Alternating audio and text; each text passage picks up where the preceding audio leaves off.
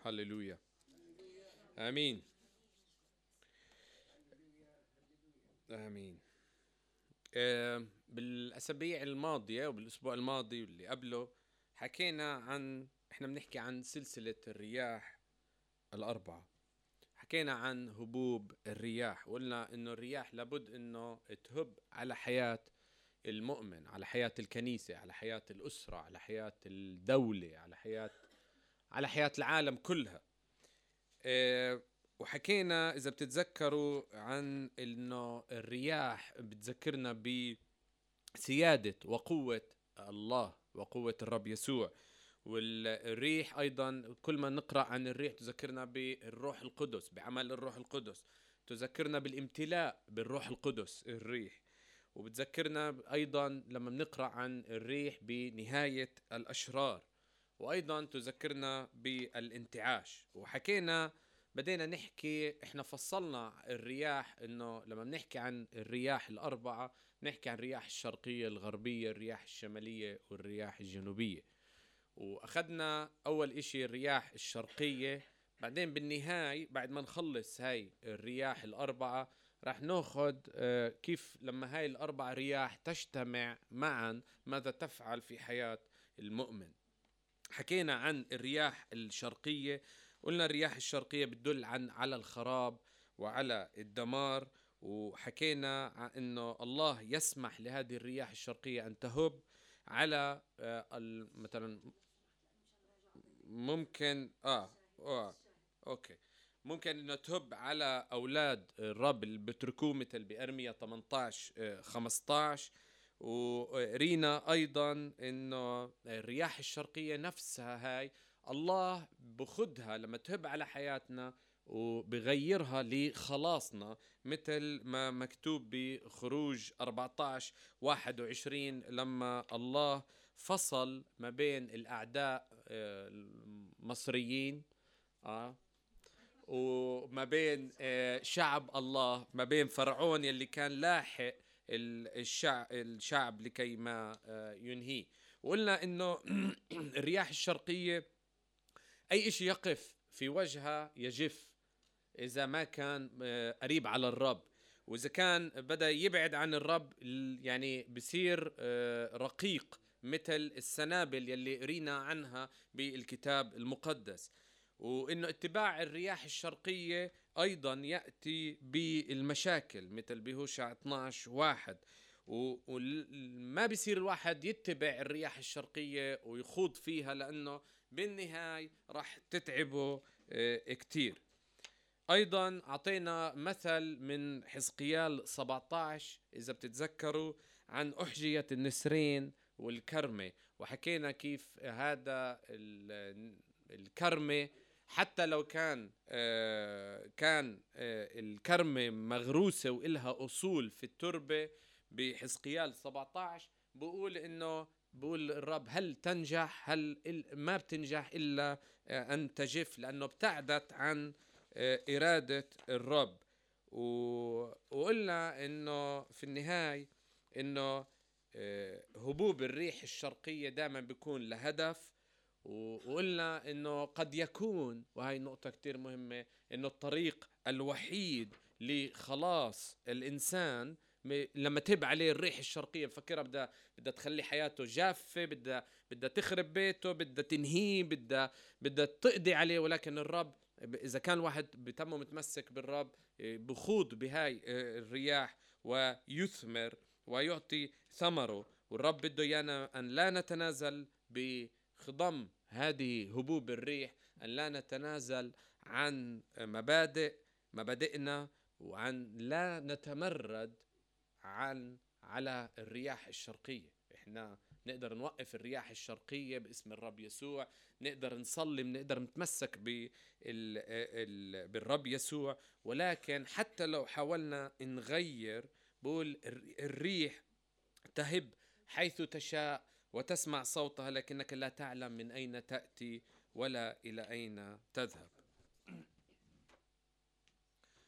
اليوم رح نكمل بالرياح، وإن شاء الله أقدر أغطي الرياح الغربية والرياح الشمالية.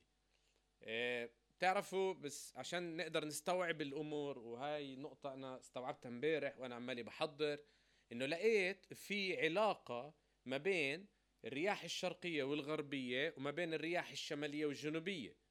وهي أول مرة أنا بوصلها، هاي نتيجة امبارح، إنه الريح الشرقية هي جافة وبتهب، تيجي الريح الغربية بتعكس عمل الريح الشرقية، والريح الشمالية باردة وبتجيب أعداء لحياتنا وأمور بحياتنا.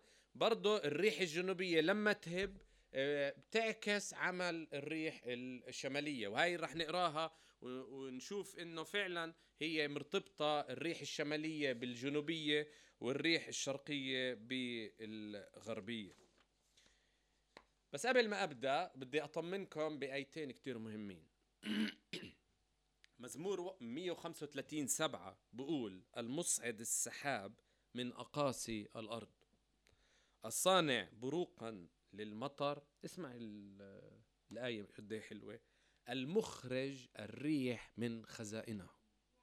الرب هو يلي بيخرج الريح من خزائنه، فهذا انت بتطمن حتى لو بتهب عليك اي ريح، انت عارف انه مصدرها هاي من خزائن الرب. فيعني انت مش لحالك مرمي وبتصارع لحالك ومش عارف لوين رايح، انت بجوز مش عارف الريح من لوين مخدتك ورايحة فيك ولا، ولكن الرب عارف كل التفاصيل هاي. فالمخرج الريح من خزائنه.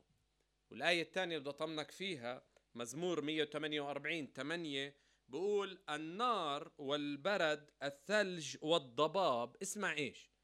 الريح العاصفة الصانعة كلمته. الريح العاصفة الصانعة كلمته. تخيل إنه مش بس الريح خارجة من خزائن الرب، مصدرها من عند الرب، ولكن خارجة لكي تعمل وتصنع كلمة الرب في حياتنا. يعني إذا الرب كان عم بيتكلم لحياتك على إشي معين، بده يتمم هذا الإشي في حياتك، ينظف حياتك من شوائب معينة، يعمله بخاطب نقطة معينة من حياتنا، تخرج هذه الريح على حياتنا لكي ما تصنع كلمة الرب وتجريها في حياتنا، مش عشان إحنا نتبهدل، ولكن عشان نكون زي صورة الرب نفسه، نفس صورة الرب. الرب بده يخلينا نفس صورته، بده ينقينا، بده ينظفنا كل الشوائب يلي بتزعجك. فيش حدا مبسوط مثلا بعدم غفرانه. إذا واحد عندنا هون هلأ مش غافر، وفيش حدا مبسوط بعدم غفرانه أو بمرارة في حياته. فيش. الرب الطريقة الوحيدة هي أن تهب تلك الرياح على حياتك لكي ما تخرج هذه الأمور إلى السطح ويخاطبها الرب وينقي حياتك. أمين. الرياح الغربية. احنا حكينا عن الرياح الشرقية، بدنا نحكي عن الرياح الغربية. بخروج 10 من عدد 12 لعدد 19 نقرأ: ثم قال الرب لموسى: مد يدك على أرض مصر لأجل الجراد ليصعد على أرض مصر ويأكل كل عشب الأرض كلما تركه البرد. فمد موسى عصاه على أرض مصر فجلب الرب على الأرض، اسمع إيش، رياحا شرقية كل ذلك النهار وكل الليل، ولما كان الصباح حملت الريح الشرقية الجراد، فصعد الجراد على أرض مصر وحل في جميع تخوم مصر، شيء ثقيل جدا. يعني بتقدرش تتحمله، إشي تقيل لما تهب الريح الشرقية، إشي تقيل. لم يكن قبله جراد هكذا مثله ولا يكون بعده كذلك، وغطى وجه كل الأرض حتى أظلمت الأرض، وأكل جميع عشب الأرض. أكل كل إشي أخضر، كل إشي ناجح في حياتك أكله. أكل كل إشي بتشوفه حلو في حياتك، كل إشي مثمر، شغل، أولاد، عمل، أصحاب، بيت. خرب كل إشي، زواج، خرب كل إشي، أكل كل إشي بقول الكتاب. وجميع ثمر الشجر الذي تركه البرد، حتى لم يبقى شيء أخضر في الشجر. لم يبقى شيء أخضر في الشجر ولا في عشب الحقل. كل شيء أخضر، يعني بطلت تشوف أخضر. اللون الأخضر اختفى من مصر. بعدد 19 بقول بعدد 16: فدعا فرعون موسى وهارون مسرعا وقال: أخطأت إلى الرب إلهكم وإليكما، والآن اصفحا عن خطيتي هذه المرة فقط، وصليا إلى الرب إلهكما ليرفع عني هذا الموت فقط. سماه الموت الريح الشرقية. عشان هيك لما قرينا كان يتمنى يونان لما ضربت الشمس والريح الشرقية ضربت إنه راسه، قال له: يا رب خدني، الموت أفضل. ومرات كتيرة مشاكلنا بنحس إنه ما بنقدر نتحملها، لدرجة يا رب لو أموت بجوز أريح لي، أو أكيد أريح لي، لأني مش قادر أتحمل هاي الريح اللي عمالة بتهب على حياتي. بس اسمع إيش الرب بقول بعدد 19 بعد ما صلى موسى: فرد الرب ريحا غربية. اسمع، الريح الشرقية شو عملت؟ الريح غربية شديدة جدا، فحملت الجراد وطرحته إلى بحر سوف. لهون أنا بلاقي عادية. اسمع إيش: ولم تبقى جرادة واحدة في كل تخوم مصر. ولا جرادة، يعني لو فتشت على جرادة بكل مصر وحدة ما في. تعرف لو الرب قام 90% منيح، لو قام 90% من مشكلتك كويس، لو خفف الحمل عليك 90% ماشي الحال. بس عند الرب ما عنده هذا الاشي، ما عنده هذا الاشي، ما بخفف شوي وبإملك شوي، لا. بقول زي ما انه الجراد اكل كل اشي ولم يبقى شيء اخضر، بنفس الوقت الرب لم يبقي جرادة واحدة في كل تخوم مصر. طب لو ترك واحدة شو بدها تعمل؟ ترجع بتخرب. بس اشي بسيط، الرب ما بترك، عمله عمل كامل في حياتنا. الرياح الغربية هاي عكست عمل الرياح الشرقية، حتى لم تبقى جرادة واحدة في كل مصر. تعرف أنا عمالي بتخيل، طب كيف يعني ولا جرادة؟ يعني تعرف لو فتشت الشوارع ورحت فتشت كل إشي، يعني كأنه إشي هيك كان موجود، زي ما بقولوا كأنه كذب، ما كان إشي، ما كانش. فتشوا عن الجراد، ولا جرادة واحدة، ولا واحدة، ولا واحدة. لما الرب بنظف حياتك، بحميك وبقيم كل إشي سيء في حياتك، بقيم كل إشي حتى آخر جرادة، حتى آخر جرادة. تعرف أنا عشان هيك دائما مطمن، لأن الرب بقيم حتى آخر جرادة، بتركش، ما بترك ليش جرادتين 3 أتغلب معهم حتى لو ما بيعملوا إشي ولا أبدا. لم يبقي جرادة واحدة في كل تخوم مصر. يعني لو فتشت في كل حي بمصر، لو فتشت بكل مدينة، لو فتشت في كل شارع، لو فتشت على السطح، لو فتشت في الحديقة، وين ما كان في الحقول، ما بتلاقي ولا جرادة موجودة في مصر، لأن الرب أزالها وبعث الرياح الغربية لكي ما تريحنا بعد ما نكون خضنا في خضم الرياح الشرقية.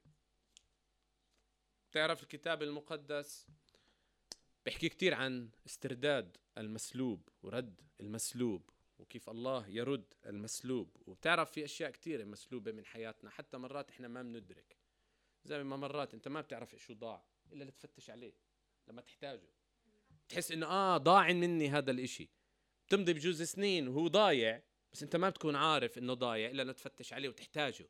بس خليني هقول لك، الرب يرد كل جرادة، كل جرادة عمالة بتوكل حياتك، حتى لو أنت مش حاسس، حتى مش لو ما بتعرف بهذا الأمر. الرب يرد كل إشي مسلوب. عشان هيك الكتاب المقدس بسفر الأمثال 36 بقول: لا يستخفون بالسارق، حتى لو كان جوعان وبده يأكل بده طعمي، ما تستخف بالسارق، فإنه يرد إن وجد، يرد 7 أضعاف، مش 7 أضعاف بس، وبعطيك يعطي كل قنية بيته. يعني كل اللي عنده كمان بدك تأخذه، اللي هي الكتاب المقدس اللي بيقول عنها ذخائر الظلمة. يعني أنت حتى أنت بتصير تسرق، تنهبه وتأخذ وتأخذ أشياء مخبئة. إيش انسرق منك؟ إيش راح منك؟ الرب يريد أن يرد كل شيء. الصحة، الرب يريد أن يرد الصحة. الملك، مكانتك. تعرف مرات كتيرة في العائلات، وإحنا لأنه مجتمع شرقي، بتلاقي بكون للشخص له مكانته، بعدين بصير في مشاكل بالعائلات، والهاي، وبفقد هذا الشخص مكانته، بصير مكانته مزعزعة. الرب يرد هذه المكانة للشخص اللي فقد مكانته في ضمن العائلة. زواجك، عائلتك، أموالك، علاقتك مع الرب فقدت على الطريق. لما هبت الرياح الشرقية الرب يرد هذه أيضا. علاقتك مع أولادك، مع كل شخص موجود في حياتك، خربان العلاقات، يرد الله أيضا ذلك. تعرف الله يريد أن يبارك. تعرف هبوب الريح زي ما قلت لك تصنع كلمة الرب حنون بالرغم من نار آكلة، حنون بده يصنع كلمته في حياتك عشان حياتك تتنقى وتصير انت انظف وتصير انت تقدر ان تتقدم وتنمو. تعرف في الكتاب المقدس امثال، يعني حاولت اطول امثله بعدين لقيت الليسته كتير تطول، فقلت مش راح يكون معي وقت انه احكي، بس خليني اعطيك هيك بسرعه عن امثله عن رد الله المسلوب في حياه اشخاص كثيره. وبتعرف اشياء يعني غريبه، مرات الله برجع اشياء بسيطه، اشياء كبيره. بتلاقي يعقوب وعيسى في تكوين 33 من 1 ل 17، تشوف كيف الله أعاد علاقتهما المكسورة بعد 20 سنة. إشي ضاع، علاقة مع بين إخوة اثنين اختلفوا وراحوا كل واحد بطريق 20 سنة، ولكن الرب أعاد هاي العلاقة المكسورة بين الإخوة. نبوخذ نصر في دانيال الاربعة 28 ل 37 أحد الله مكانته وعاد له عرشه بعد ما أدرك خطأه، ما كان عنده كبرياء وكسر هذا الكبرياء من حياته بفعل. دانيال 4 28 بعد لمدة 7 سنين كسر هذا الكبرياء لما هبت عليه الريح الشرقية، ولكن أجت الريح الجنوبية ورجعت ردت له الملك ورفعته. تعرف داود عاد الله إلى علاقة صحيحة معه. تعرف يعني مرات يعني بعد ما زنى وقتل، والهاي بتجد بأعمال 13 22 يقول رجل حسب قلبي. أعادوا الله علاقته معه بالرغم من كانت قد كسرت. أيوب شو بدنا نحكي عن أيوب ب 42 12 ل 17 ترى كيف أن الريح الجنوبية رجعت أعادت له ما قد أخذته الريح الشرقية في حياته بعد ما فقد صحته، أولاده، فقد كل إشي. أعد له الرب الله أعد له ضعفين. المرأة النازفة الدم لمدة 12 سنة متعذبة، أعد الله لها صحتها بمرقس 5:25. إبراهيم وسارة بعد سنين من الانتظار 25 سنة 24 سنة وإن بيستنوا الموعد وبيستنوا حتى فقدوا كل الأمل. بعبرانيين 11 بتقرأ من 11 12 بتقرأ كيف الله أعاد لهم البركة والوعد يلي كان فقد. حتى بتعرف الوعود اللي الله معطيك إياها من سنين يلي أجا أكلها الجراد وتفكر وراحت وكذا. الله يريد أن لا يبقي جرادة واحدة في حياتك ويرجع لك كل ما فقدت. الابن الضال قرر أنه يعيش بعيد عن البركات في حالة تمرد، ولكن بلوقا 15 11 ل 32 نقرأ أيضا كيف الله رجع أبوه الذي يمثل الرب يسوع، أعاد له مكانته، أعطاه سلطانه، أرجعه، احتفل فيه، رجعه لمكانته الأصلية. تعرف هذه الريح ببعتها الرب لكي ما تعكس الآثار التدميرية على حياتك، تعكس كل ما يحدث في حياتك من رياح شرقية. تعرف في يوئيل 2:25 بقول وأعود لكم عن السنين التي أكلها الجراد. تعرف هذا الجراد لما أجى على مصر وأكل الأخضر، أوكي، بس خليني أقول لك إشي. طب كيف كانت، عمرك فكرت كيف كانت السنين اللي أكلها الجراد؟ مش بقول بدي أعوضك عن السنين اللي أكلها الجراد. كيف كانت السنين اللي أكلها الجراد؟ خليني أعطيك هيك لمحة سريعة كيف هاي السنين اللي كان ماكلها الجراد.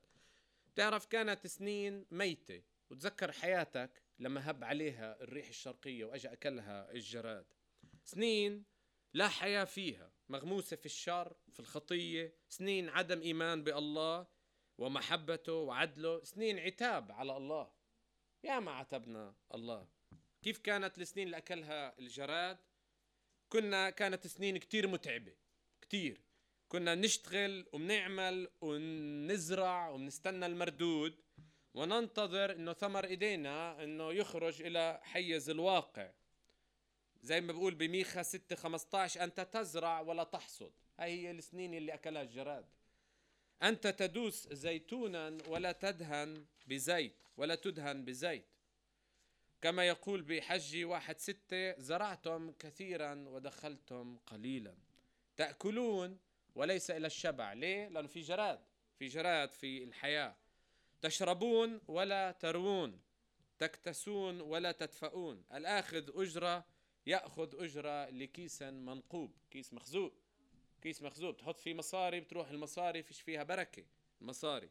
كانت سنين اللي أكلها الجراد مليئة بخيبة الأمل، كانت مميزة بسعادة لم تكتمل، عطش لم يروى، جوع لم يشبع، طموح لم تنجز. يا ما كنا طموحين نعمل هيك وانكسرت فينا السفينة وما كملناش. أهداف لم تحقق، أنهار لم تعبر، أودية لم تزرع، وجبال لم تصل قمامها.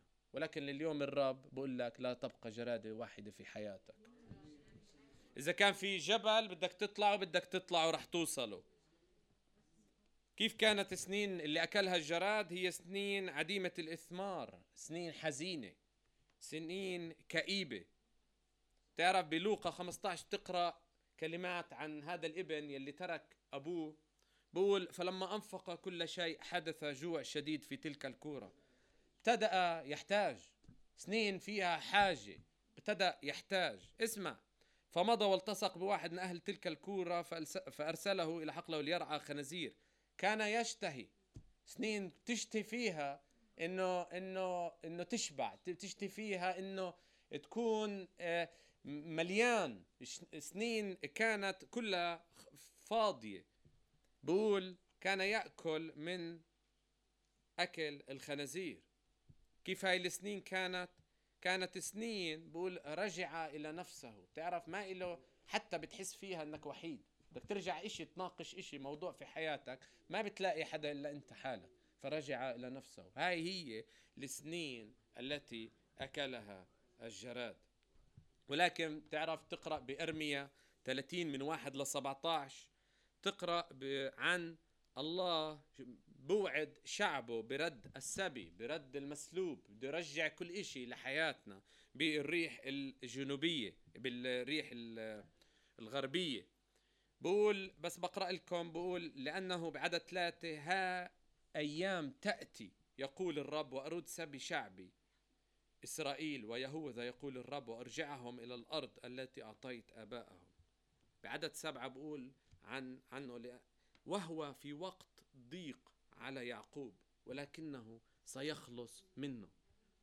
لما الريح الشرقية بتهب بكون في وقت ضيق على حياتي وعلى حياتك، ونكون متضايقين، نكون رح نفقع، نكون بدنا بس نحكي إشي مش قادرين نحكي، حتى الكلمات ما بتطلعش منا.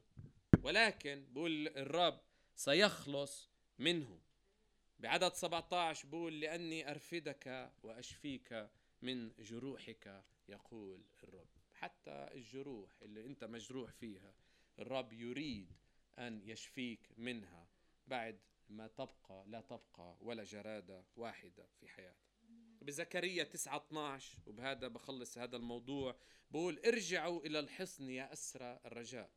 زكريا 9:12: اليوم أيضا أصرح أني أرد عليك ضعفين. صلي معي إنه أن تهب الريح الغربية على حياتي وحياتك، فنسترد كل شيء في حياتنا فقد، ولا يبقى في حياتنا ولا جرادة واحدة باسم الرب يسوع. كل واحد يرجع له يلي ضاع منه.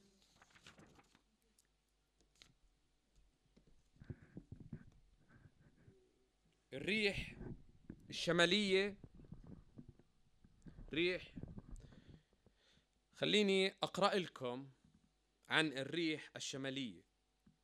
بحزقيال 1:4 بقول: فنظرت وإذا بريح عاصفة جاءت من الشمال، سحابة عظيمة ونار متواصلة وحولها لمعان، ومن وسطها كمنظر النحاس اللامع من وسط النار. بأيوب 37:9 يقول أيضا: من الجنوب تأتي الإعصار ومن الشمال البرد. شوف إيش بيجي من الشمال. بأيوب 37:21 يقول: والآن لا يرى النور الباهر الذي هو في الجلد، ثم تعبر الريح فتنقيه. اسمع الريح شو بتعمل، فتنقيه. من الشمال يأتي ذهب، عند الله جلال مرهب. اسمع شو بقول في نشيد الأنشاد، وهلأ بنشرح كل هاي الآيات.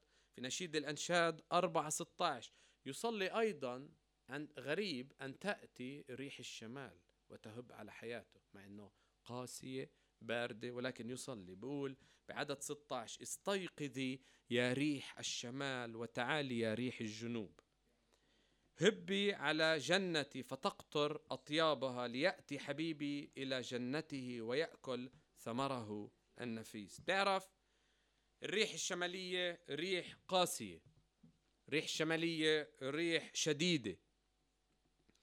وبأيوب 37:9 بقول: من الشمال يأتي البرد، تشعرك ببرد، تشعرك ببردها قارس.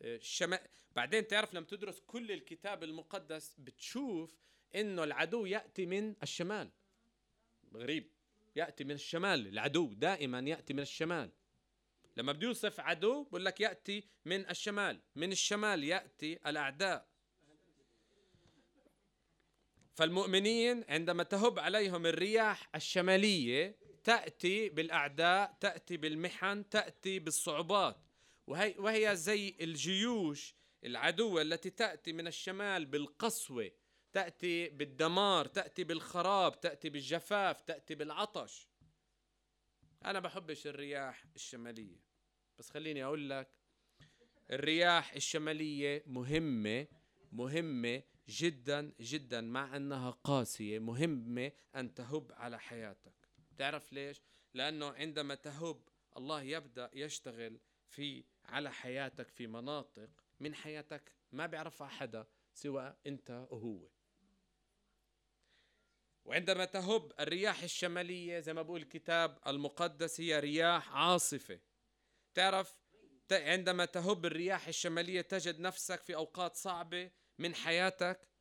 وبتعرف لما نحكي أوقات صعبة إحنا ما بنحكي عن يوم بتمر فيه صعب، يعني مرات بنمر بيوم صعب ومرات بنمر بأسبوع صعب، كلنا بنمر فيه. ما عمالي بحكي عندما تهب الرياح الشمالية على إنسان، بحكي عن مدة طويلة، أشهر، 6 أشهر، سنة، سنتين، 5 سنين. عندما تهب هذه الرياح الشمالية على حياتك لمدة طويلة.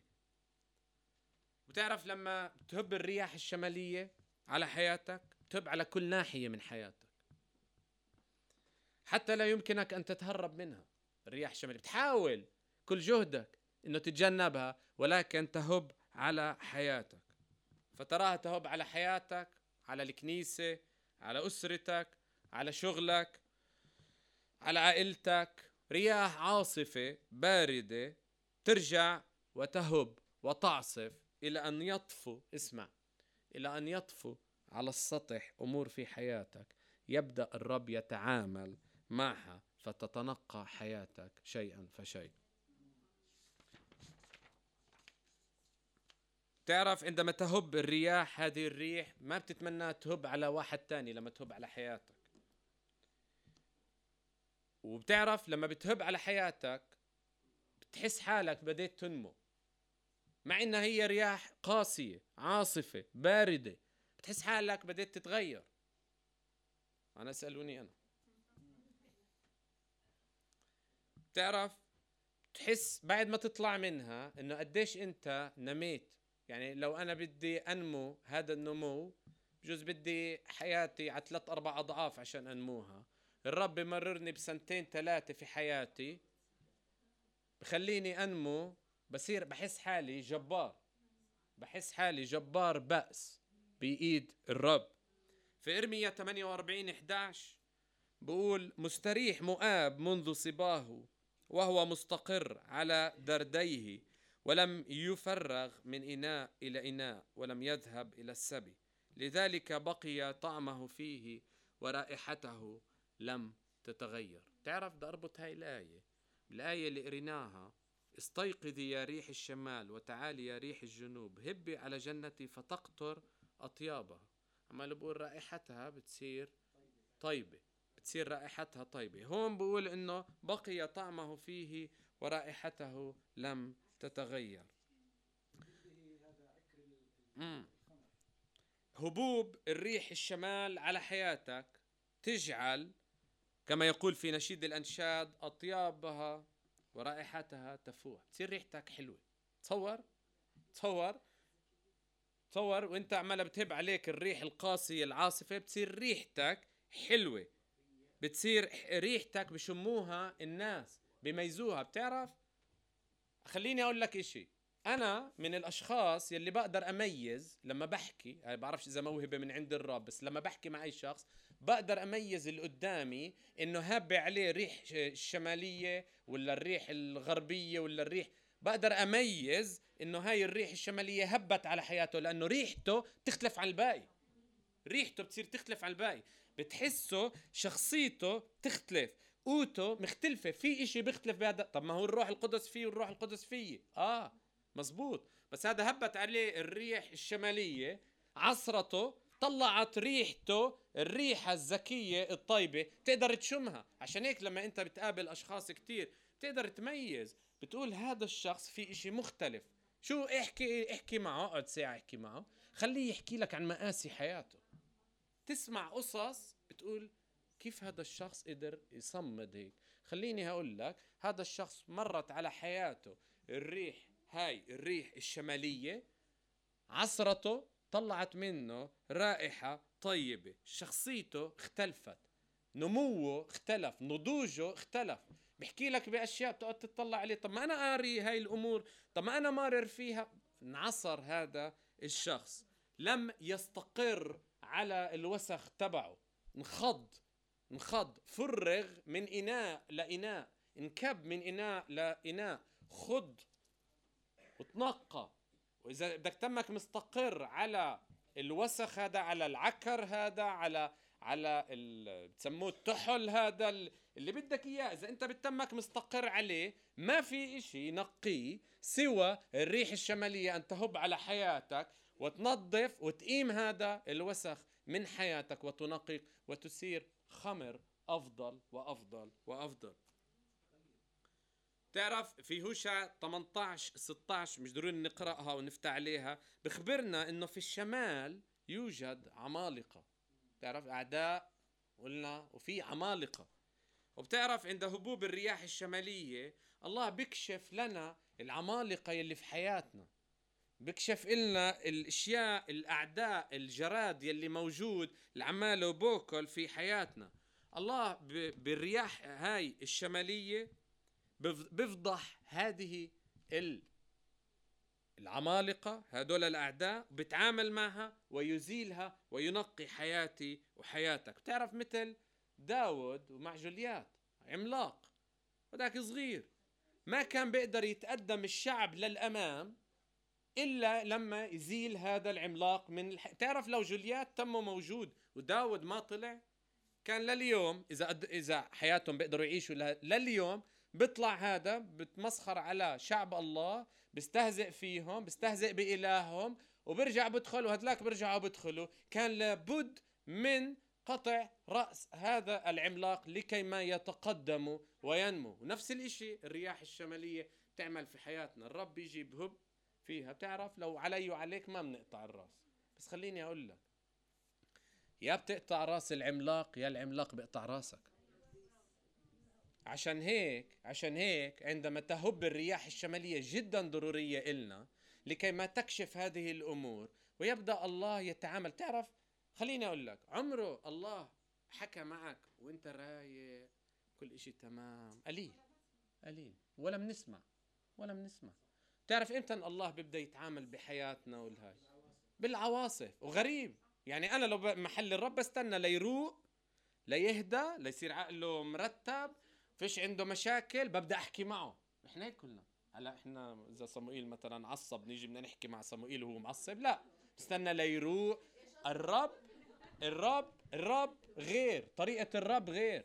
الرب بخضم العواصف، بخضم عتابنا مع الله، في خضم زعلنا من الله، في خضم كل هاي المشاكل، في المصايب، في كل اشي، بيبدأ الله يتكلم معنا ويخاطبنا وينقي حياتنا ويكشف عن العمالقة الموجودة في حياتنا.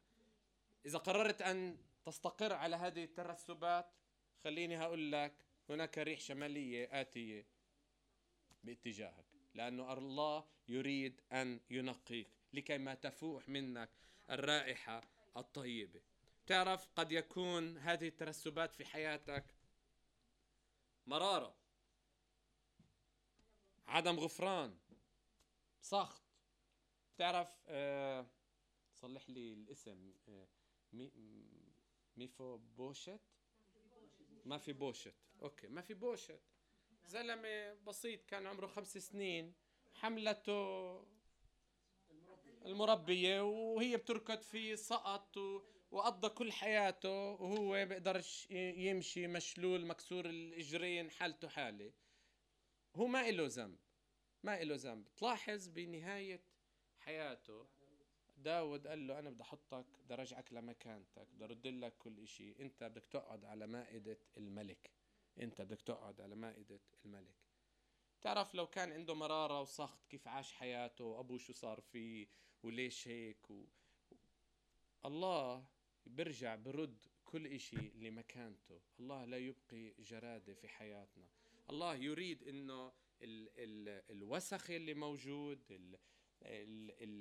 العكر اللي موجود أن يفرغ وأن يخرج منا. إذا كان في عندك سلبية في حياتك، كل حياتك بتشوف أشياء لا ليش هيك، هاي في عندك سخط، عندك مرارة، في عندك عدم غفران. تعرفوا أنا عمالي كتير بتعامل مع عدم الغفران في حياة أشخاص.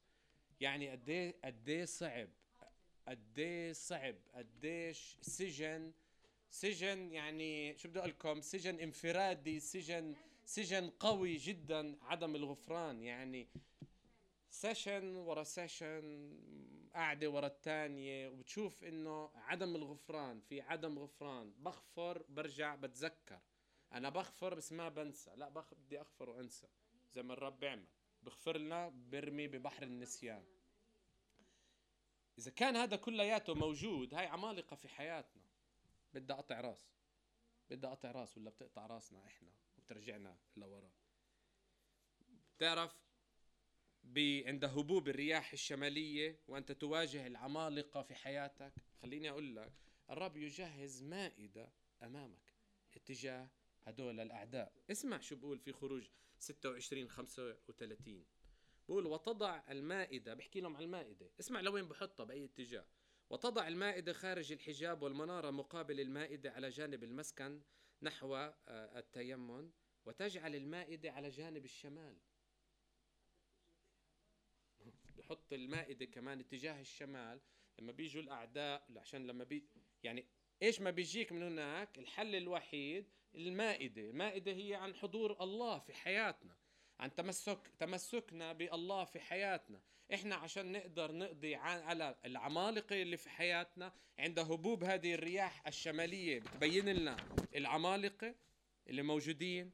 بقول الكتاب المقدس إحنا لازم نصلي ونقول هبي يا استيقظي يا ريح الشمال، وتعالي يا ريح الجنوب، هبي على جنتي فتقطر أطيابها. لازم نصلي إنه الريح الشمالية أن تأتي على حياتنا لكي ما تكشف ما في حياتنا من أمور وتنقيها، وأن لا نستقر على الحياة اللي إحنا قابلين فيها. تصير حياتنا كالجنة. بقول يأتي حبيبي، بيجي الله بستمتع بحياتك. ليه؟ الريحة الطيبة التي تخرج منه، بقول إلى جنته ويأكل الثمر يلي خارج من هاي بواسطة الريح الشمالية. خلينا نصلي.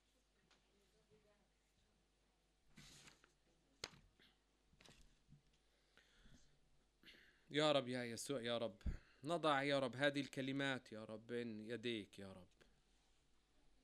يا رب نحن نشكرك من أعماق قلوبنا يا رب، لأنك أنت مخرج الريح من خزائنك يا رب. نشكرك لأن الريح العاصفة تصنع كلمتك يا رب، تصنع إرادتك، تصنع مشيئتك في حياتنا يا رب. أنا أصلي يا رب إن كان هناك يا رب ريح غربية شديدة تهب علينا يا رب، فيا رب تنزع كل جراد في حياتنا يا رب، وتعيد ما هو يا رب مسلوب وما قد سلب يا رب من إبليس يا رب، ترده 7 أضعاف في حياتنا يا رب. يا يسوع أنا أصلي إن كان هناك يا رب ريح شمالية تهب علينا يا رب لكي ما تنقينا يا يسوع، أنا أصلي يا رب أن يا رب تخرج يا رب هذه العمالقة من حياتنا يا رب، ويا رب ونقطع رأسها كما فعل داود يا رب لكي ما نتقدم وننمو يا يسوع. أنا بشكرك يا رب لأنك يا رب تريد يا رب في النهاية يا رب أن يا رب تظهر رائحتنا الزكية يا رب، وأثمارنا يا رب أن تستمتع فيها أنت يا يسوع. أعطينا يا رب أن نتحمل يا رب هذه الرياح وهبوبها يا يسوع. باسمك يا رب نصلي واثقين يا رب أنك أنت يا رب من جمعت يا رب الرياح في حفنتيك يا رب، أنت مسيطر عليها يا رب. كيف يا رب من أين تأتي وإلى أين تذهب يا رب، أنت يا رب تسيطر عليها بالكامل باسم الرب يسوع، آمين. طيب هذا مش مشكلة أنا ما بستعملوش.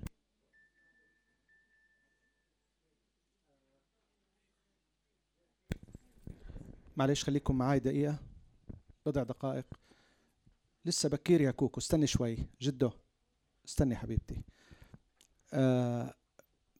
أنا مع اللي سمعناه اليوم. أو على فكرة في عندي اقتراح، يمكن دروس الرؤية كانت كبيرة ودسمة وكتير. سألت نبيل الأسبوع الماضي قال لي عندي أنا حوالي 380 ورقة وعماله بيشتغل عليهم.